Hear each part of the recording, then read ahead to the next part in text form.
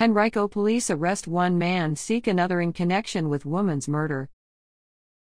Henrico Police have arrested and charged 21-year-old man with second-degree murder and a lesser charge in connection with the May 15 shooting death of a 41-year-old woman in Highland Springs, and they are seeking a 37-year-old man who is facing the same two charges.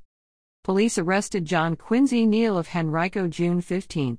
In addition to the second-degree murder charge, he also faces a charge of using a firearm in the commission of a felony. He is being held at the Henrico County Jail without bond in connection with the shooting death of Brittany Jo McDaniel, which occurred shortly after 3:15 p.m. at a home in the 600 block of Summer Court.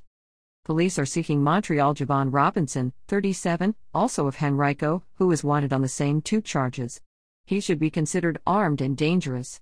Anyone who encounters him should not approach him but should call Henrico Police at 804-501-5000 or report his location anonymously to Metro Richmond Crime Stoppers 804-780-1000 immediately.